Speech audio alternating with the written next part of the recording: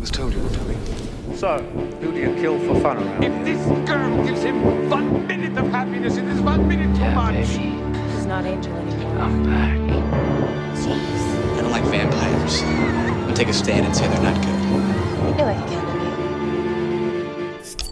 It's fucking I fantastic. love that sound. The ice cream bar's this way.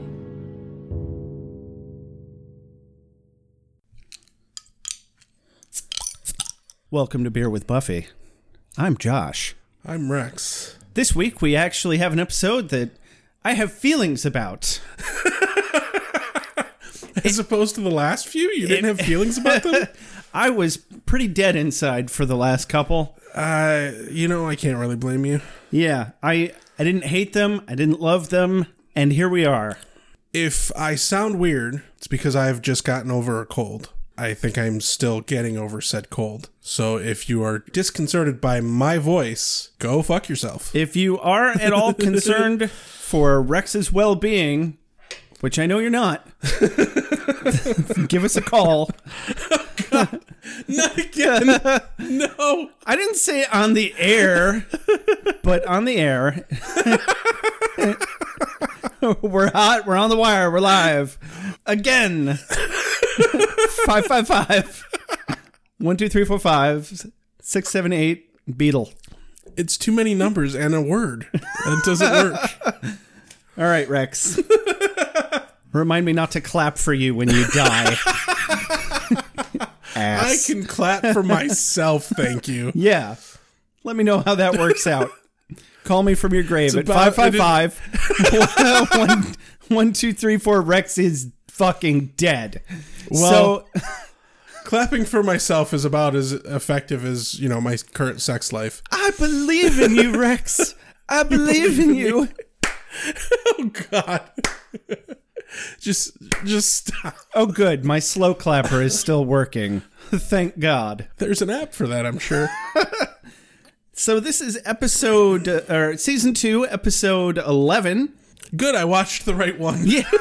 Oh, thank Christ. I had a moment where I'm like, fuck. I felt it. It was palpable. Right? Yeah. Should we pause? Nah. Okay. I didn't hear anything. I don't know what you're talking about. Did you, Ben? I really hope that showed up on the recording. He's actually here this time. Hey, Ben, you want to come say hi to the viewers? No. I don't know if you caught that, but Ben said go fuck yourselves. The curmudgeon-y dickbag in the background, who has made all of your fancy music, has just made his first debut on Beer with Buffy. Yep. Excellent. Also, he gets... All thank you due to the fact that Josh and I were not paying attention to what the fuck time it was. Yes. Also, he gets the distinction of being the very first guest artist on a live recording of Beer with Buffy. Yes. Ever. Like, ever, you guys. Come say hi. Ermagerd. Hi. No, that doesn't... No, actually, that's not good enough. That's not good enough. Say hi to the Get mic. over here. Hey. Jesus. That's your composer, everybody. Yep. Gosh, we sure know how to pick them. Oh, yeah. Well, we didn't pick him for his radio personality. You're not wrong. Nor for his looks. He's a very pretty man. Not as pretty as me. In your eyes, no one is as pretty as you. Shh. Your voice is drowning out my beautiful. Do you mind? Oh, God. Yeah, how about a mom synopsis? Let's actually get this moving. Yeah, Joshua! What's happening? Why is Buffy getting in an argument with a robot? First of all, Mom, you didn't know he was a robot. Admit it. No, you're right, but I've been stealing your memories with this fancy new app that I downloaded. It's called Steal Your Son's Memories from 20 years ago. Yeah, I guess there's an app for that. There's an app for everything. Hey, wait a damn second. You don't know how to download shit, Mom. Damn it, you got me, Joshua. How did you know? Well, you were being a little too informed, a little too Joshua, clean your room. You're a wonderful son today. See, just like in the episode. That's how Ted was. He was like, I am malfunctioning. I am a robot named Ted. And if you didn't get the whole episode from that, then I don't know what will. Are you calling me a robot, Joshua? Yes. That's your mom synopsis today. I have so many things I could say. All are inappropriate. Excellent. So a little history on something that makes this episode extra stupid fucking creepy for me is, all joking aside, my mother actually had a creepy, awful douchebag of a boyfriend named Ted when I was...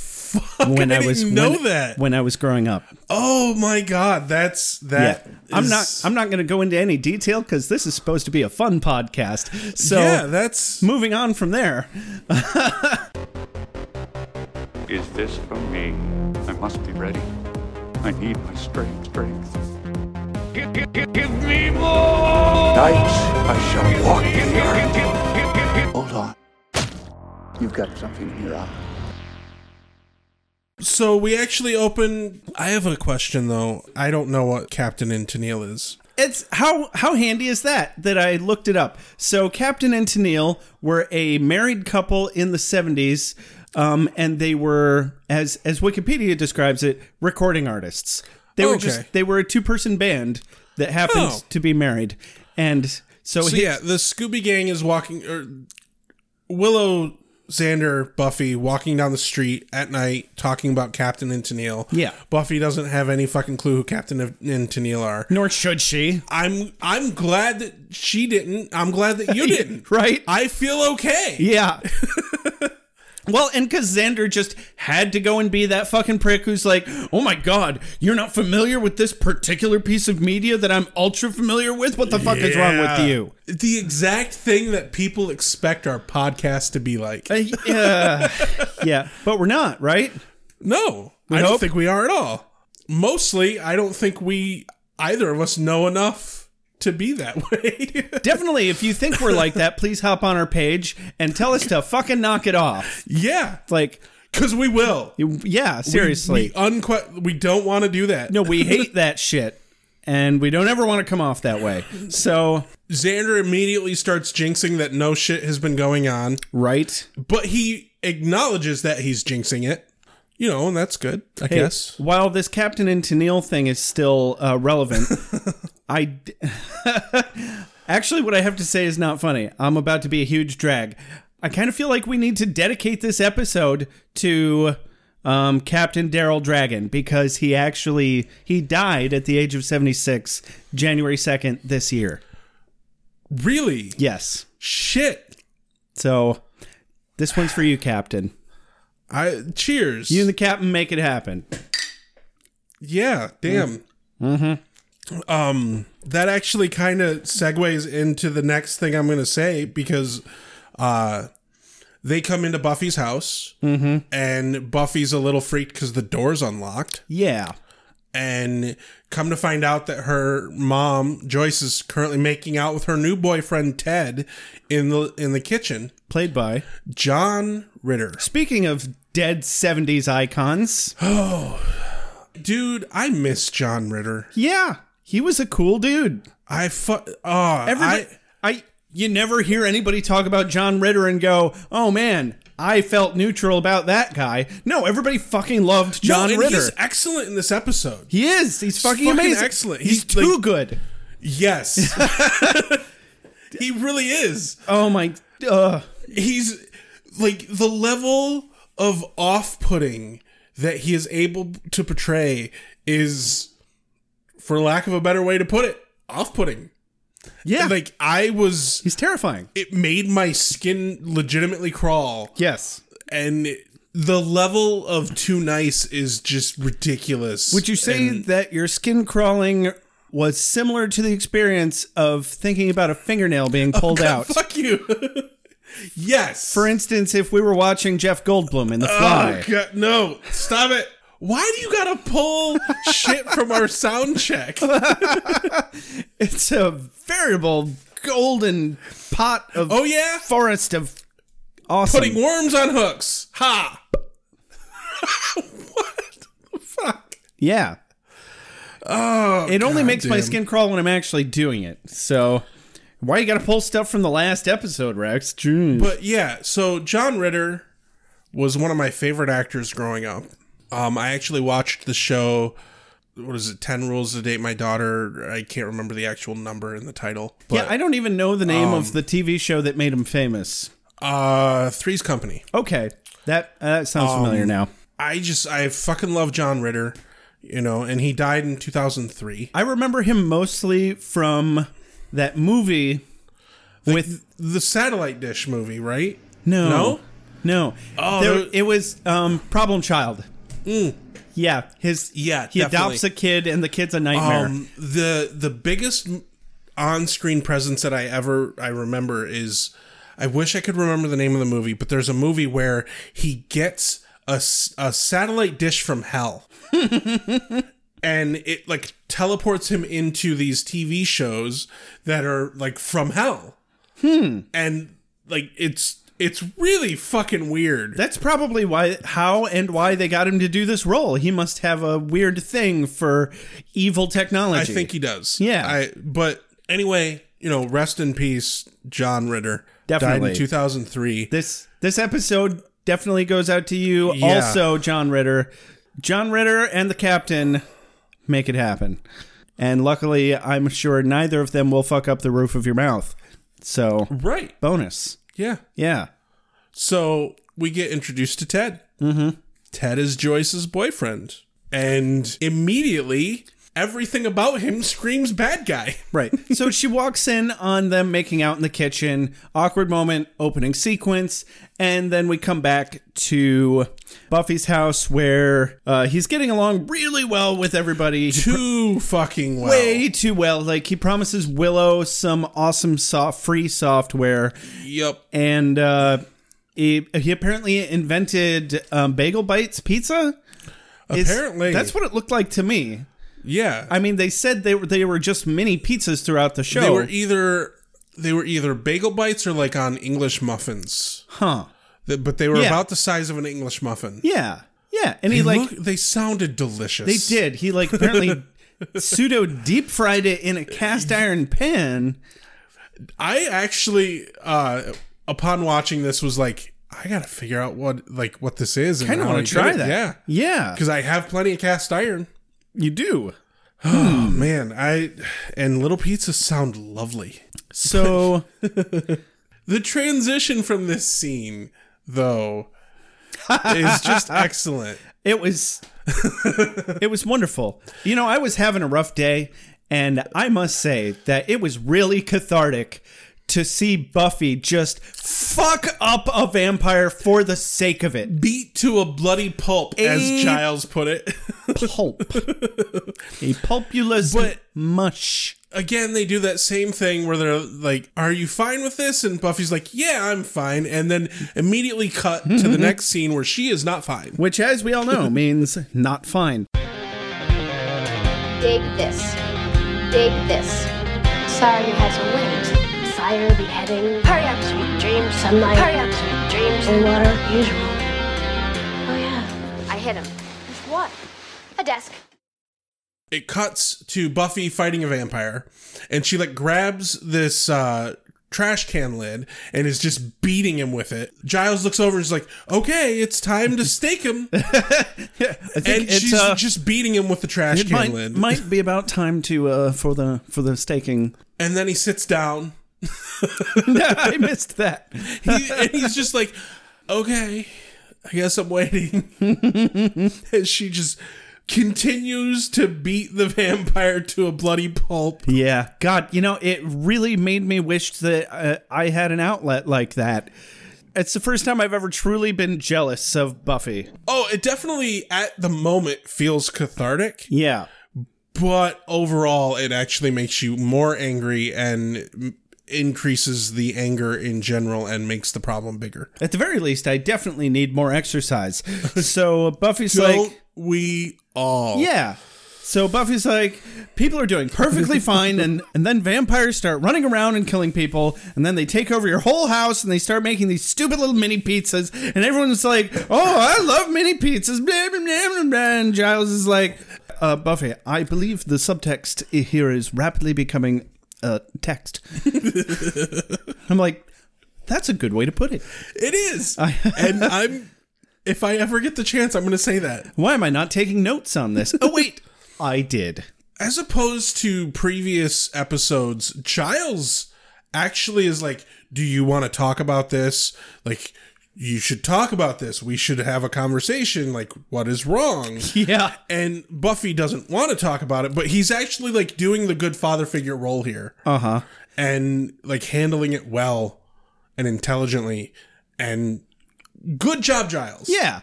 Do you remember, I think it was episode 1 of season 2, when she's smashing up the Master's bones, and Giles didn't quite understand what was going on.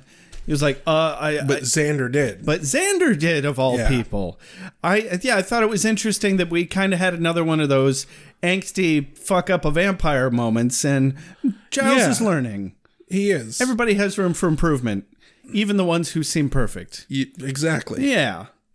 Back to school. Yep. Immediately into another quote of the day for me. So, so we've got Buffy, Willow, and Xander, who I've discovered you can abbreviate as BWACs.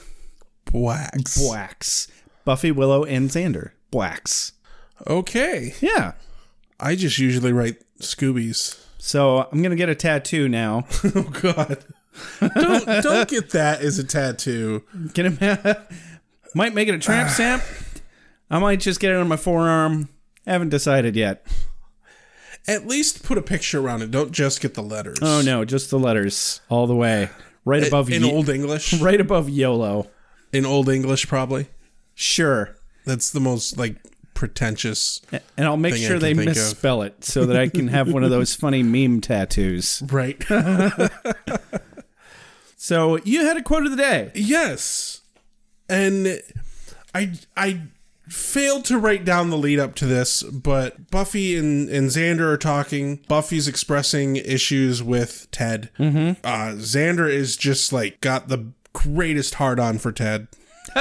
Well, for his mini pizzas anyway. Oh, yeah. But I don't think he gives a shit about Ted. Right. True. The food. Yeah. Definitely the food. Which, you know what? Who can blame him? They always say the way to a man's heart is through his stomach.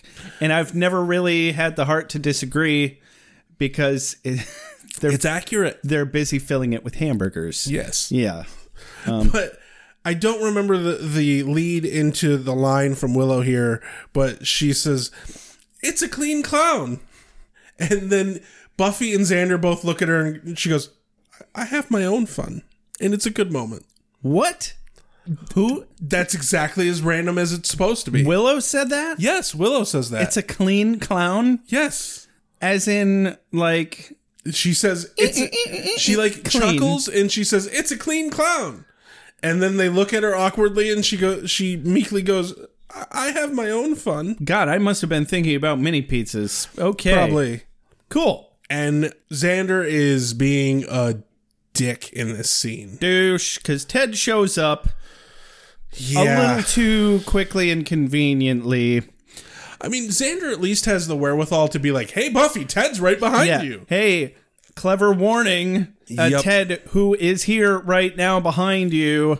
Anyway, so he invites them to play mini golf and gives Willow a stack of fucking floppy disks. Oh, is that what that was? That was floppy disks. I thought it was a little box. That's funny. It was like 4 or 5 floppy disks with a rubber band. So, hey man, that's how I installed Doom 2 on my computer the first time. Good times, good times. God, we're old. I know, right? But fucking Xander just completely steamrolls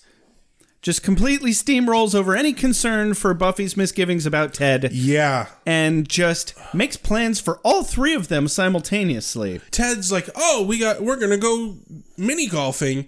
And Buffy's like, "Oh, we have that thing." And turns to Willow and Willow's like, "Yeah, we have that thing." And Xander's like, No, you know what? I'm tired of that thing. We always do that thing. We're going to go mini golfing instead. Yeah. We need to start keeping score on asshole points for Xander.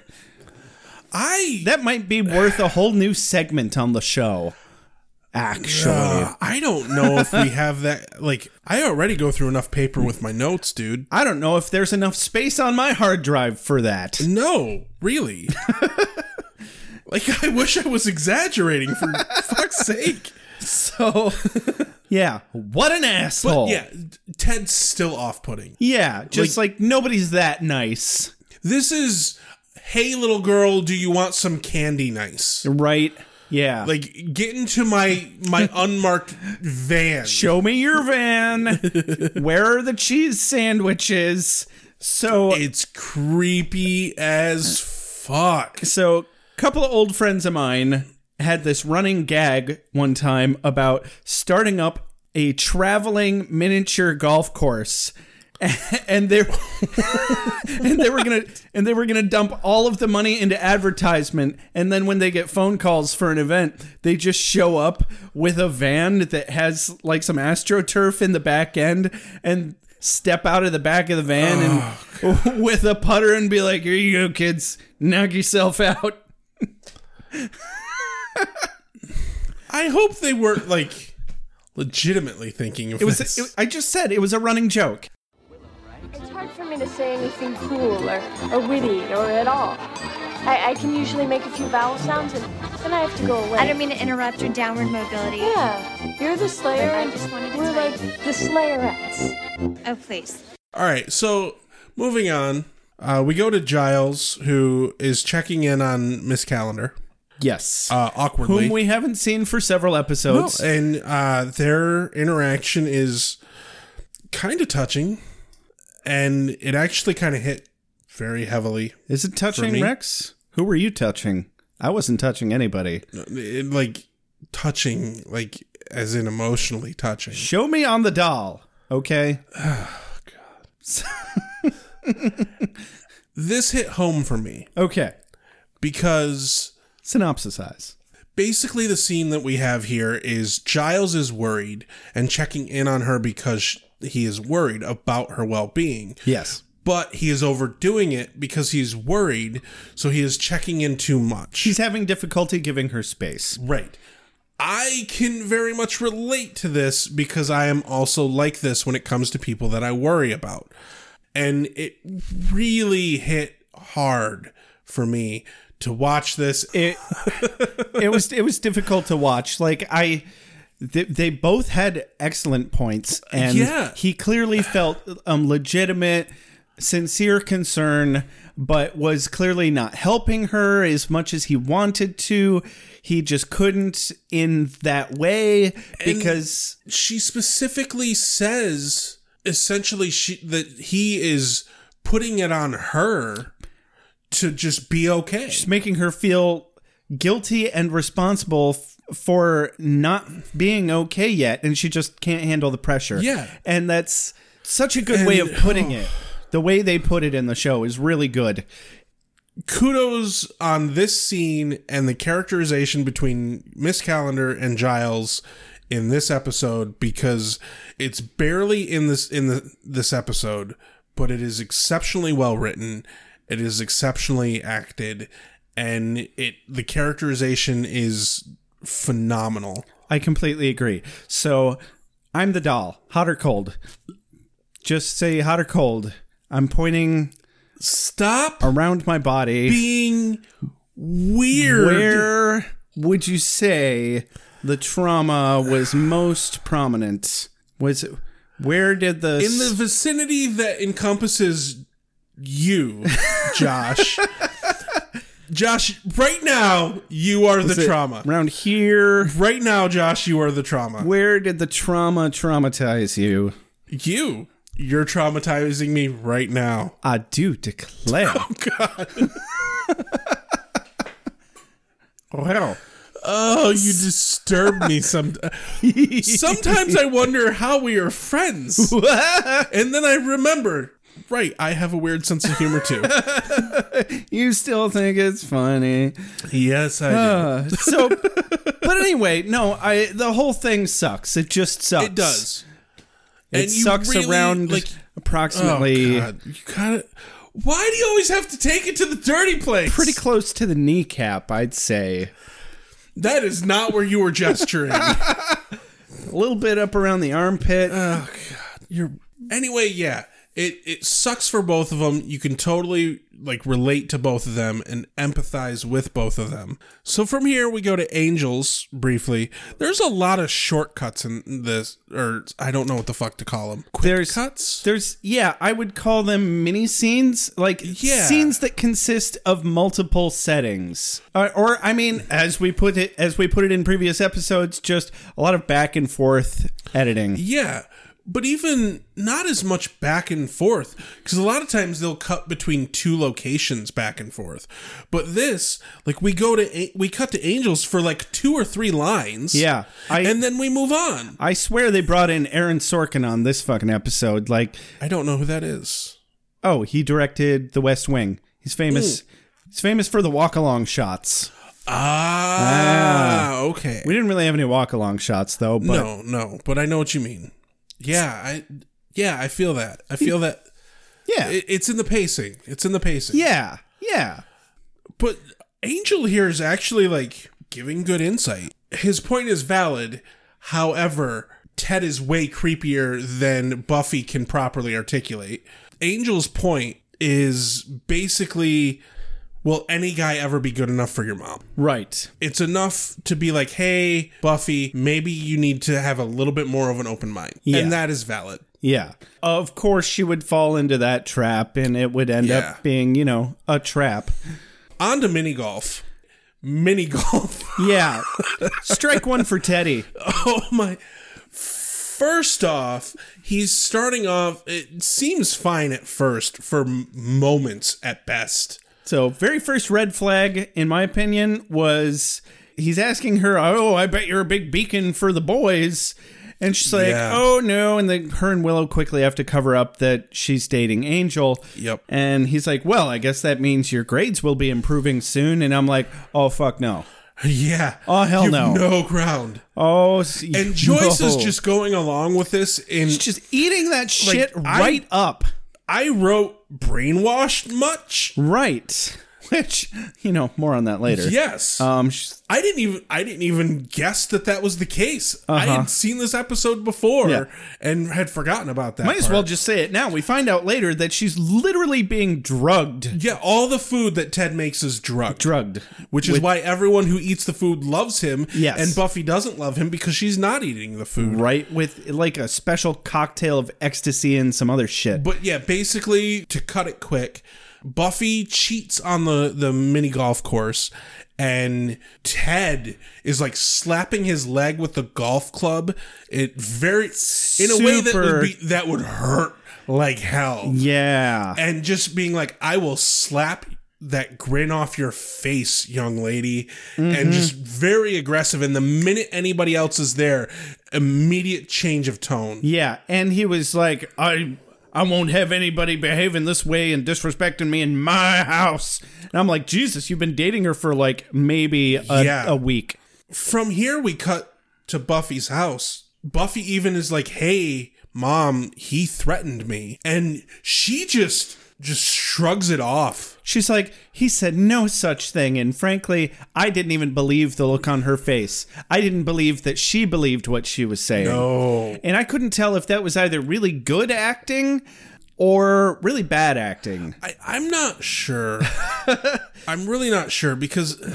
she was either portraying massive self-delusionment really well, or she couldn't even convince herself as an actress for the role that Ted was a good guy. Right. But either way, it was the same result and it worked. Yeah. It was good. This scene is especially off-putting. Yeah. Because it's the first moment in the episode where I'm like, what the fuck, Joyce? And it's fun to look back and realize that when Buffy left, Joyce was eating up some candies that Ted had left for her. So really good job on their setup. They knocked it out of the ballpark. Oh, dude, they were on point for this episode. Definitely. This was not the B team writing this episode. Yeah, they like the A team was busy the last 10 episodes writing this episode. Although you also got to give a fuck ton of credit to John Ritter.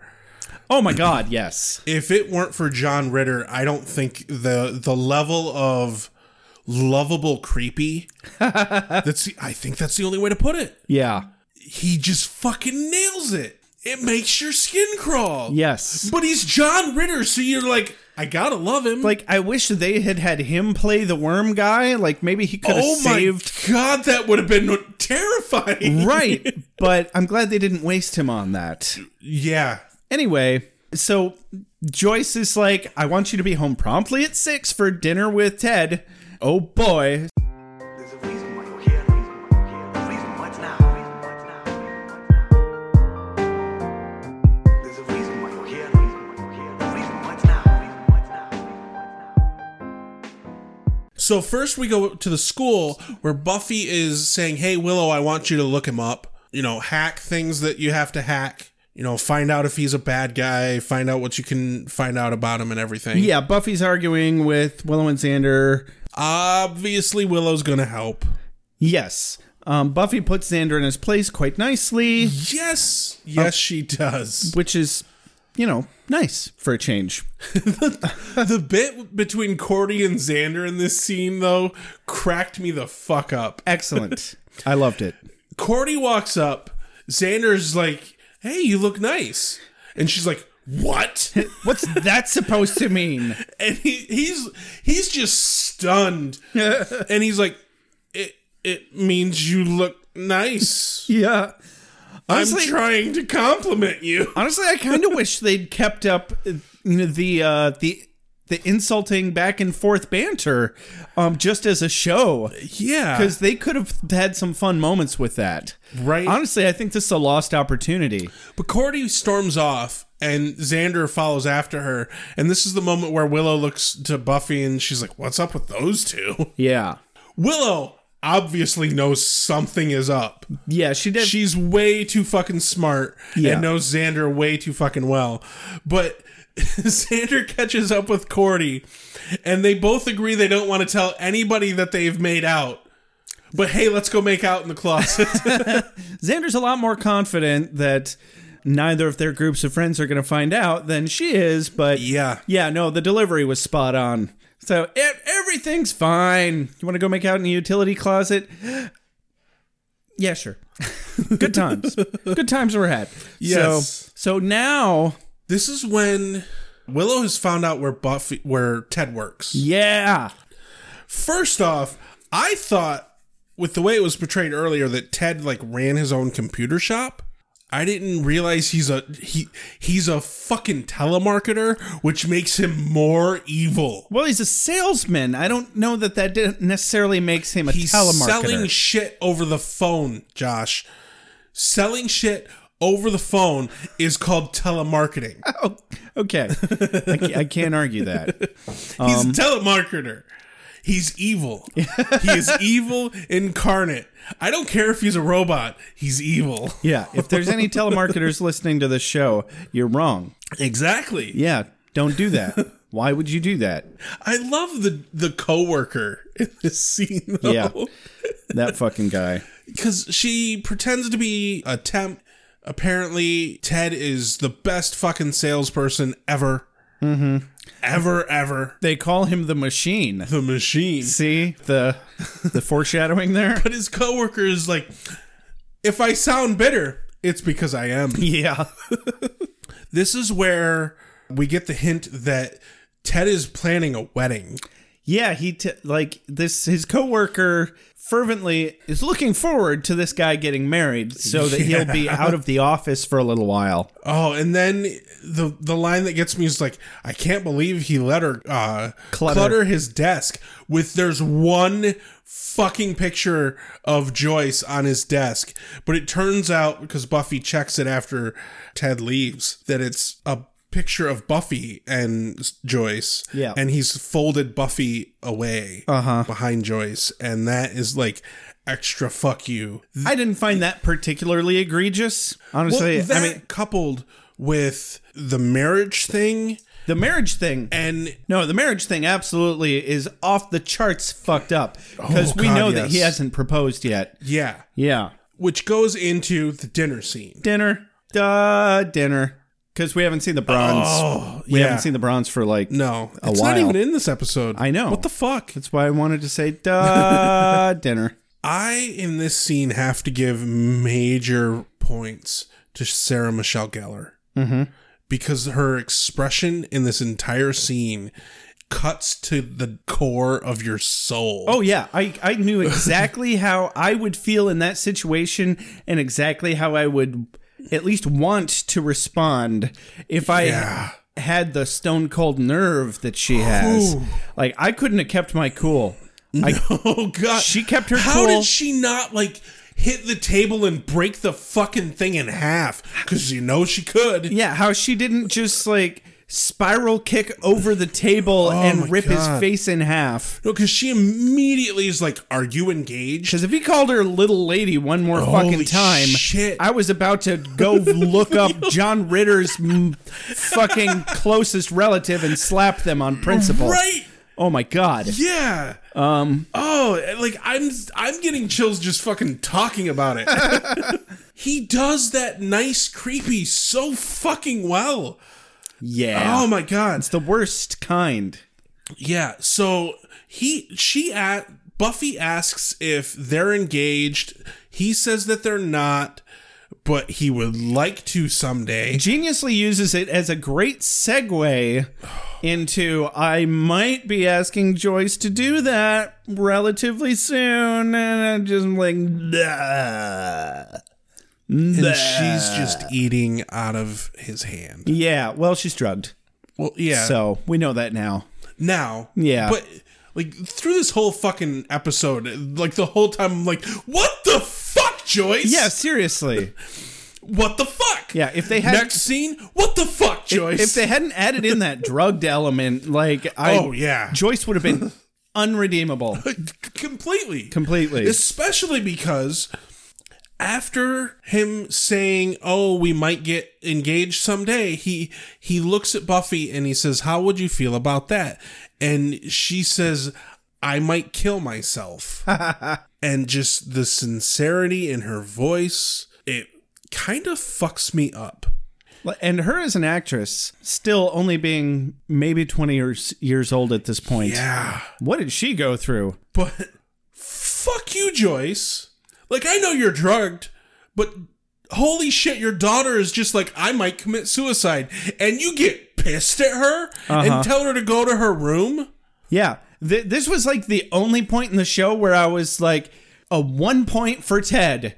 Because Joyce was like, Buffy, how dare you? And he was like, no. I told her to tell the truth and to express herself. It was certainly Ted's only redeeming moment. Yeah. Although, aside from the idea of the mini pizzas, that is amazing. Hey, got your steak. Hey, got your steak.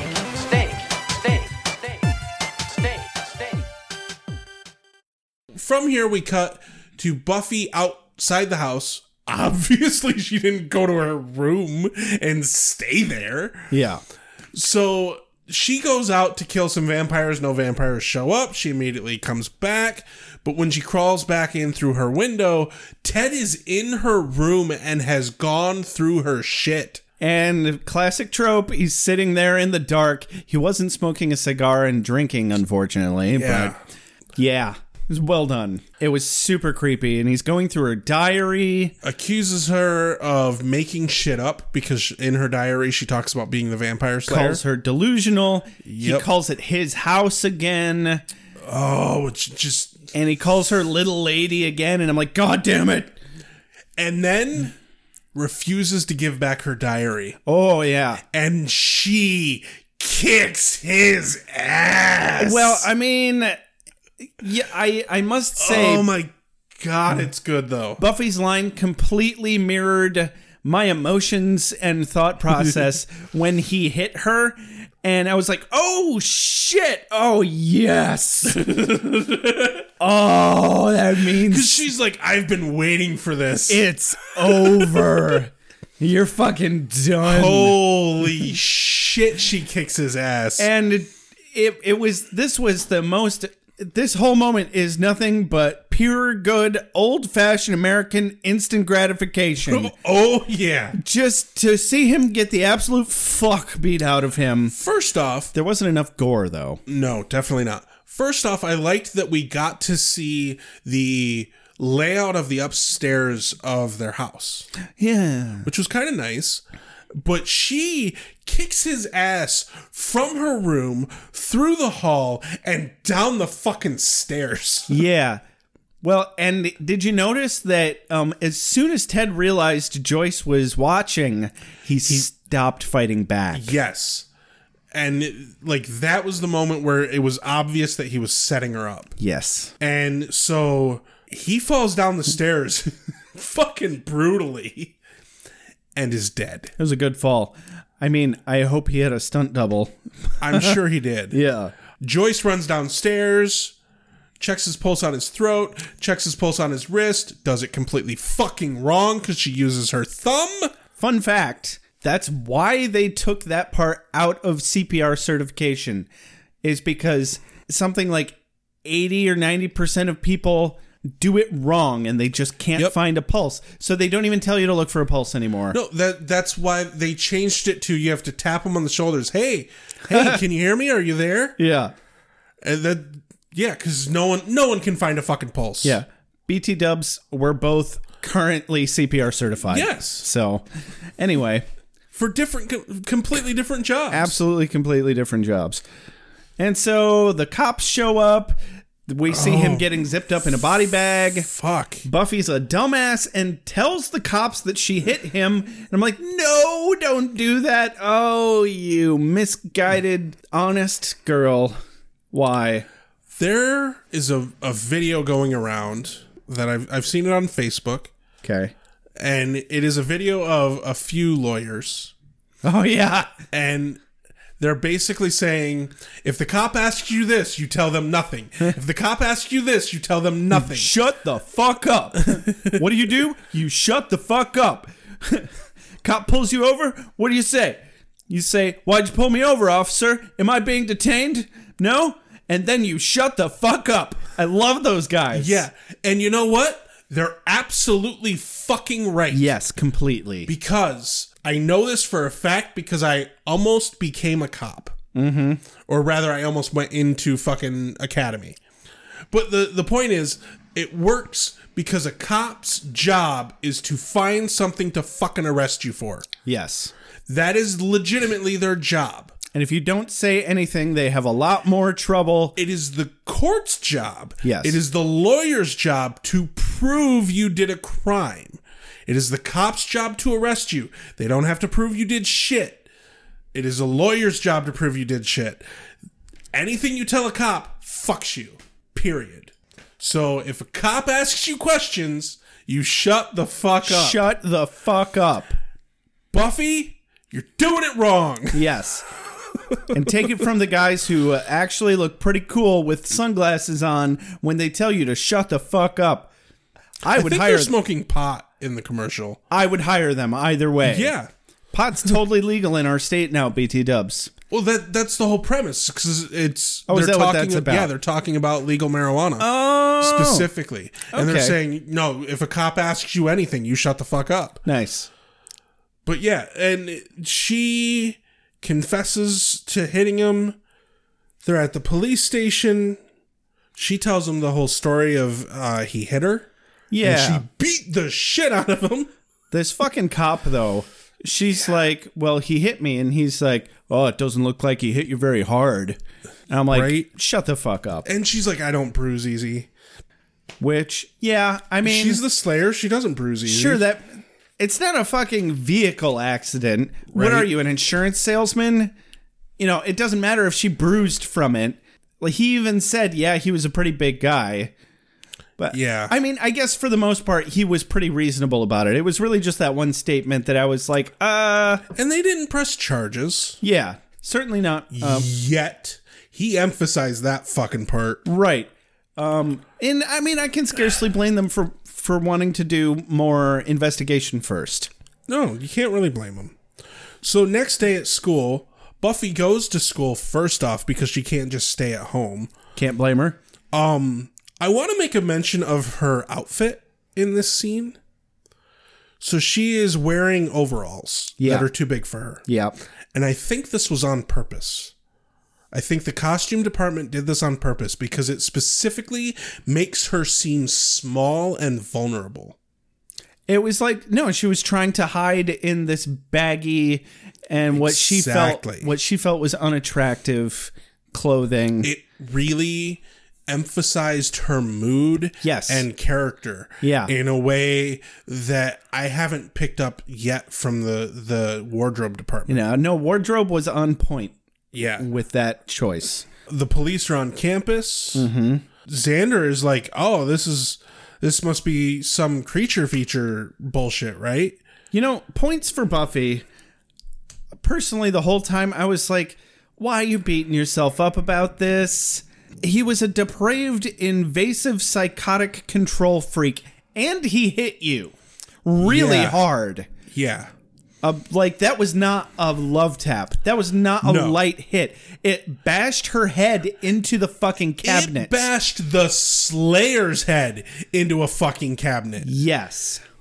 And kind of negative points for her for not putting two and two together that obviously he hit her way harder than a person should be able to. Then he should have physically been able to. Right. And I guess really my main point was points for Buffy because she's a better person than me. And you know what? I want that from the Slayer. Yeah, definitely. Fair enough. You mean besides me? No, I didn't ask. You mean besides me? Do you believe? I didn't ask. We have to achieve our dreams, otherwise we wither and die. We're going to the other cool place in Sunnydale. Oh, let's see. From here, she runs into Giles. The police are on campus. They're investigating her. This episode's just full of people giving everybody else the puppy dog pity eyes. Yeah, it really is. Like, Willow and Xander be puppy dogging on Buffy. Giles be puppy dogging on Calendar. From there, we cut to the library where Xander, Cordy, Willow, and Giles are trying to figure out a solution. Yeah, we get a nice little powwow with everybody except for Buffy. Yep. Which doesn't happen very often. No, it really doesn't. Giles is preparing to go out hunting that night. Yes. Because obviously Buffy's under a fuck ton of pressure. Mm-hmm. Willow is digging into Ted more. Good on her. Xander in this scene. Oh, the bit between him and Cordy. Xander is fuming about Ted. And he's like, if I could just get my hands on him, earlier this week. And Cordy's like, I thought you liked him. He looks directly at her and makes fucking eye contact and says, I sometimes like things that are not good for me. And that's the most accurate, truthful thing, most self-introspective moment Xander has ever had up to this point. But Cordy here, she makes a good point, kind of, in a way, in a Cordy way. Mm-hmm. She's like, but she's the Slayer. She should be special. She should be exempt from shit like this, like Superman. And Willow's like, well, sure, in a fascist society. Yeah, why can't we have one of those? Oh, God bless you, Cordelia. God bless you.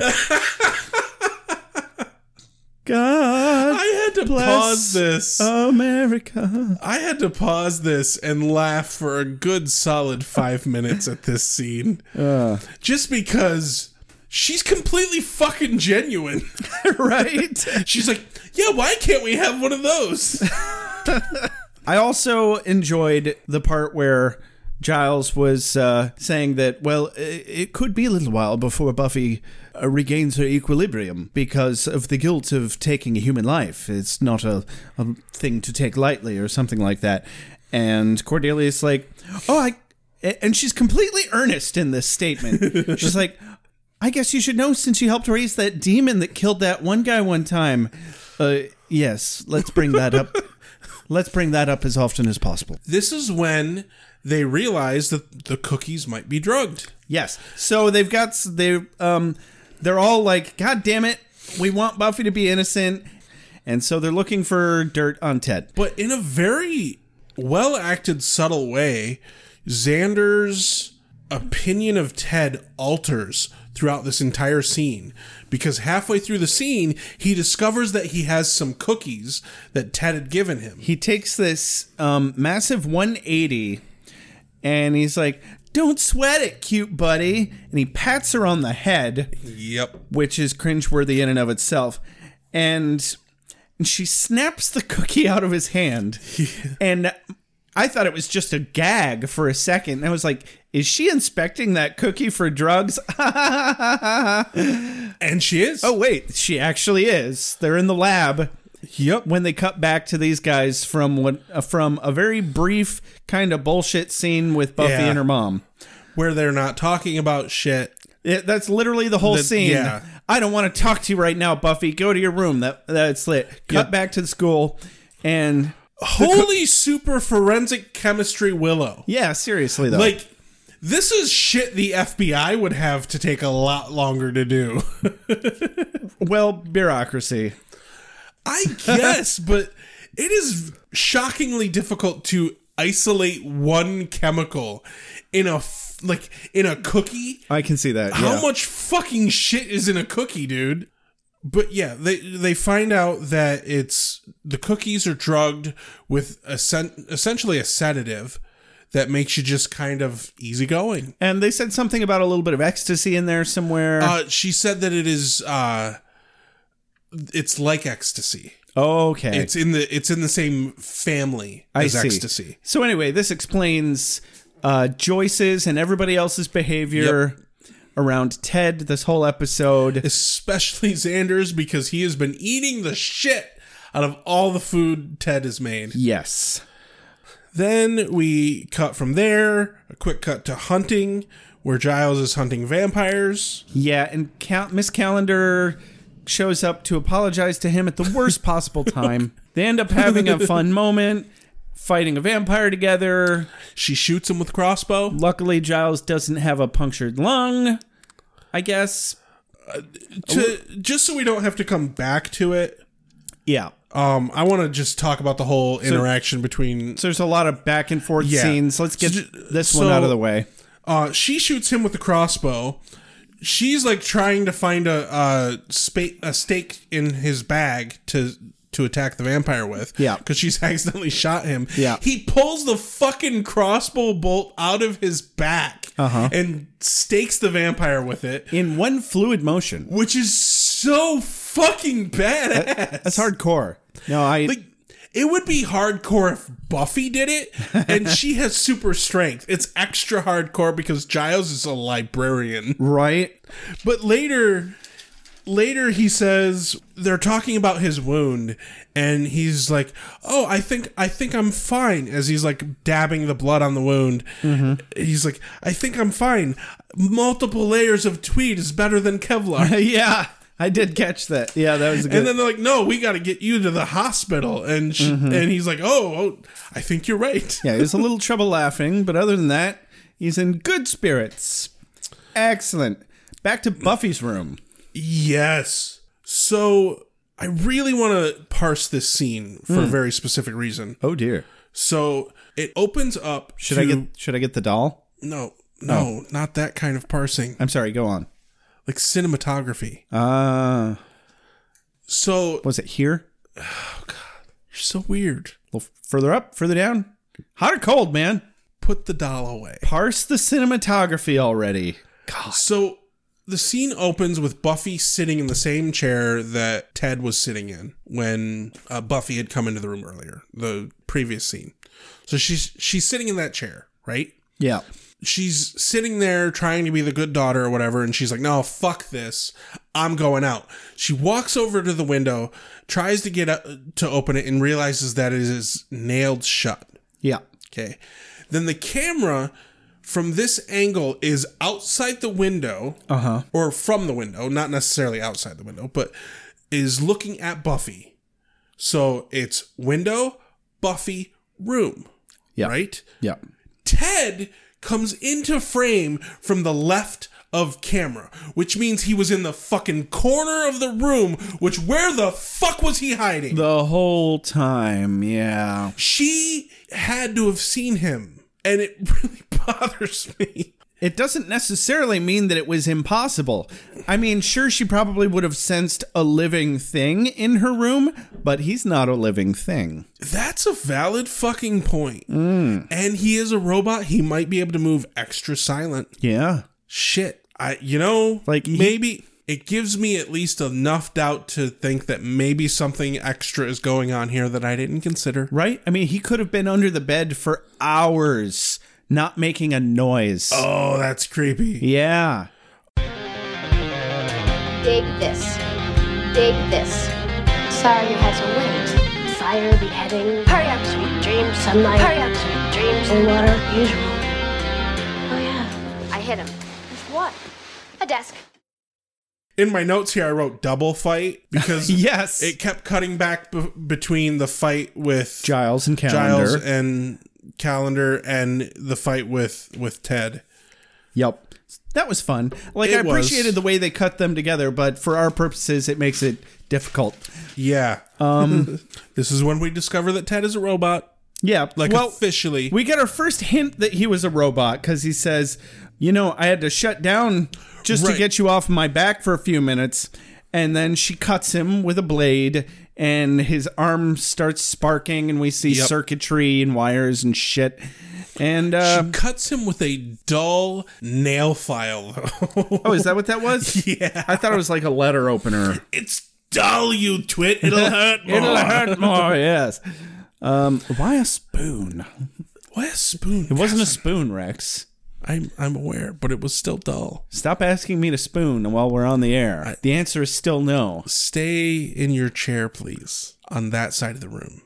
I said don't move. Show me on the doll where you put the spoon. I said don't move.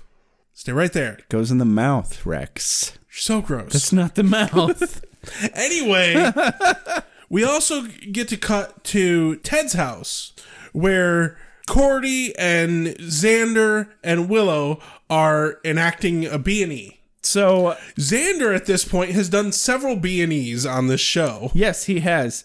Anyway, they break into Ted's house. They discover a secret door. Oh, yeah. In the floor. Kudos to, Cordelia's fashion sense. Right? She reads the room. She realizes the rug that's on the floor really doesn't match the rest of the decor. Yeah, that rug really did not tie the room together, dude. No, it didn't. It didn't at all. Easy, man. There's a beverage here. There is. Okay. Clearly, you're not a golfer. God.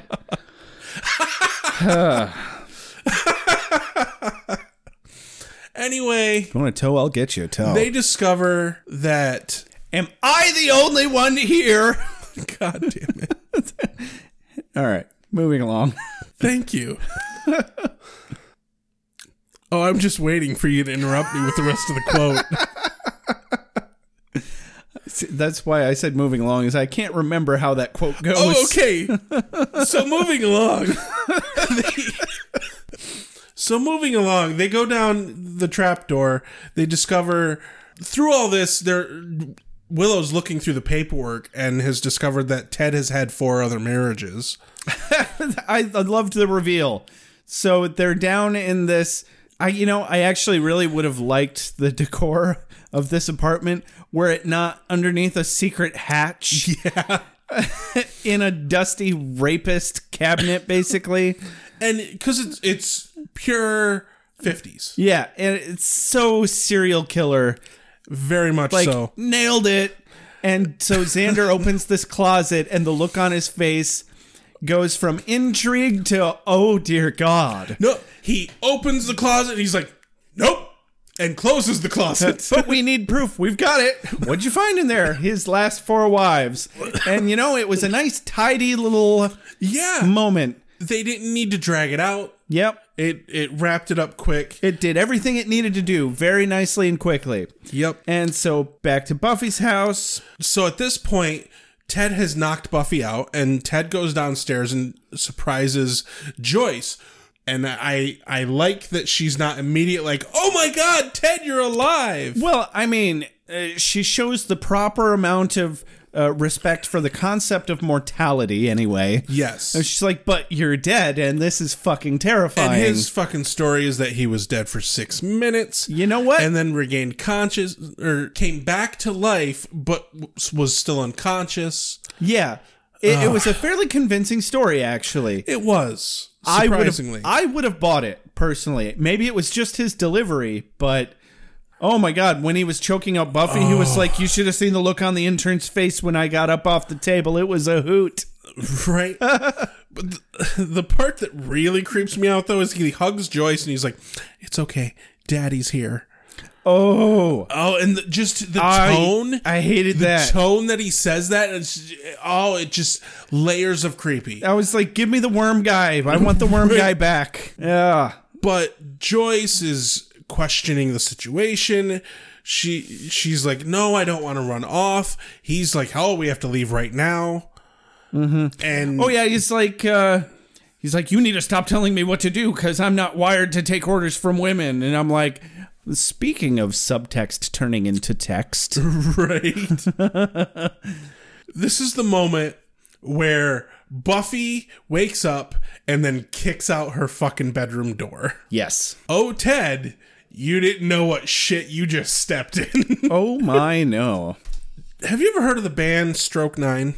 It's a 90s alt band. Okay. They don't have very many hits. Not many people know a lot about the band. But they have one particular song that opens up with the line, how many people want to kick some ass? And the line goes, how many people want to kick some ass? I do. And that's the moment she kicks the door open, that's what went through my head is, oh, someone's going to get their ass kicked.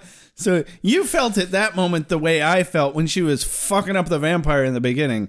Similarly, yeah. Anyway. Yeah. Anyway, good. Yeah. It's not even a fight. In a nice moment of poetic justice, she whomps his ass with the same frying pan that he made the mini pizzas with. Yep. Yeah, in the beginning of the episode. Which was a decent cast iron pan, by the way. I'll take your word for it. I loved, it wasn't just the Foley, but John Ritter fucking nails this shit all the way home. Yeah. With his glitching out back and forth with the, I won't be spoken that way to in my house. Who wants some gravy? How about a nice game of Parcheesi? I'm gonna fucking kill you. Yeah. Oh my God. Man. It was. But she just pounds his head into a pulp with a fucking frying pan in a few hits. Made quick work of it, frankly. Yeah. And you know what? Good, because the moment that the Slayer can just open up the full industrial-sized can of whoop-ass that she is capable of, nothing should stand in her way. Especially not a piece of fucking hardware. Absolutely. A piece of hardware built in the 50s, for fuck's sake. And the makeup that they did on his face was actually pretty fucking good. It was, actually. I think if it had stayed on screen any longer, it would have been glaring. You could tell that it was raised up from his face. Better than I would have expected for a 90s show. Yeah. What are the odds? They finally get rid of all of this fucking supernatural shit going on. But you gotta watch out for those pesky serial killer robots that are stuck in the 50s. I will say this, though. Given how quickly she put down Ted... Yeah. When she realized what was going on, tells me that, no, she actually did hold back quite a bit when she kicked him down the fucking stairs. She held back enough by her standards. Right. So skip to the wrap up here. they don't tell Joyce that Ted was a robot. Yeah. What the fuck was that Ted about? is classified as a serial killer or some shit and disappeared. Yeah. I guess they hid his body. And Willow got a hold of some of his parts. Yeah. There was a good line here that they're talking about the parts that Willow kept, and she's like, just a few, they're small. And she's like, oh, I guess you can build your own serial killer now. And Xander responds with, well, they're so hard to rent nowadays. Movies, on the other hand, that was the heyday of movie rental. Yes. So specifically, they're Thelma and Louising it again. They walk into the library immediately. Buffy opens the door to the library, and Giles and Miss Calendar are making out. And this is the second time in the episode that she's walked in on somebody making out, and she's just had enough of it. Hey-oh. Ah, jeez. And they brought it full circle from the beginning of the episode. Gur-arg. Is this for me? I must be ready. I need my strength. Give me more! Night I shall walk in the earth. Hold on. You've got something in your eye. How'd you feel about this episode, Rex? I fucking loved it. Yeah. I think this is my favorite enclosed Creature of the Week episode thus far. Okay. Mostly because fucking John Ritter. Right? How the fuck did they get John Ritter? I don't know. He's so fucking good in this. Yeah. And, like, it's obvious that he brings out good acting in the rest of the fucking people on screen. Right? Yeah. No, I'm right there with you. He was definitely a glowing beacon of fucking awesome. Did it occur to you at all that the plot of this episode, frankly, doesn't differ that much at all from the episode where Willow accidentally starts dating the computer demon? Except I suppose you're mostly right. Uh-huh. I mean, honestly, the plot itself is rudimentary at fucking best. Yeah. Honestly, I think that's one of the things that made it a much more enjoyable episode. It's all about the character. They learned how to use suspense a little bit. Right. For a change. Yeah, like half a season ago, they would have obviously revealed that he was a robot within the first 10 fucking minutes. Yes, because he died at like minute 23 or something like that. And I was like, I know he's coming back. Yeah. When's he coming back? And then he pops up in the window. So I had this great moment when Buffy first walks in on Joyce and Ted.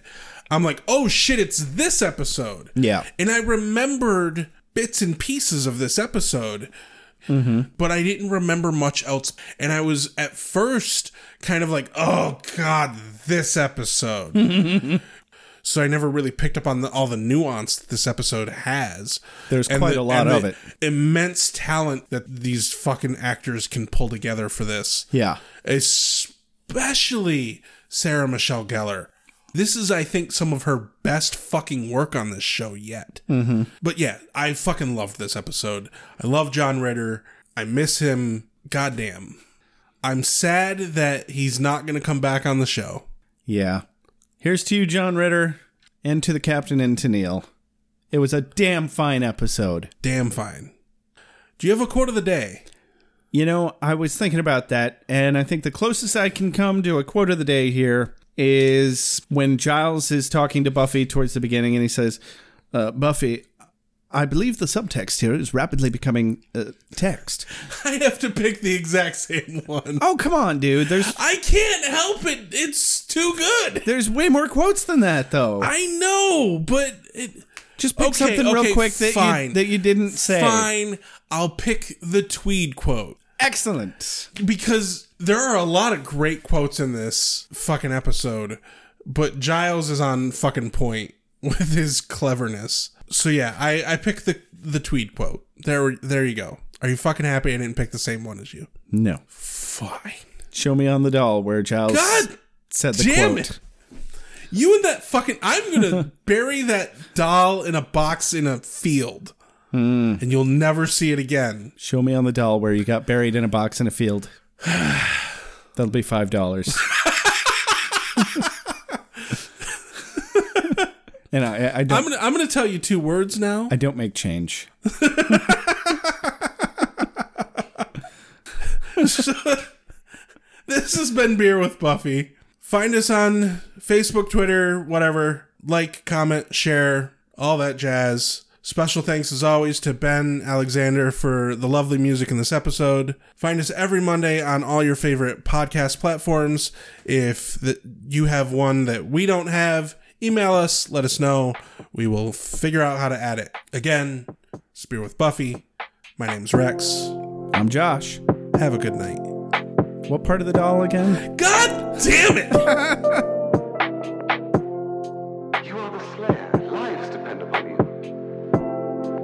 I make allowances for your years, but I expect a certain amount of responsibility, and instead of which you enslave yourself to this cult. You don't like the color?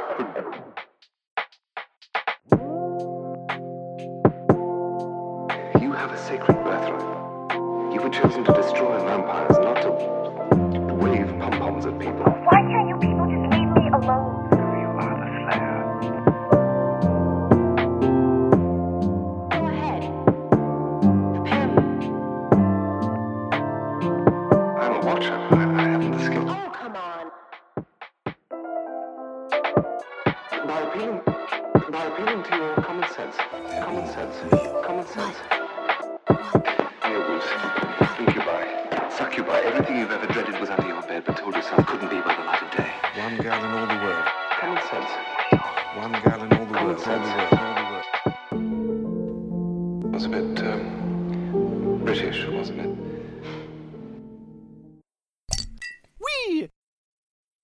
Wait, what have we done? Why are we watching this?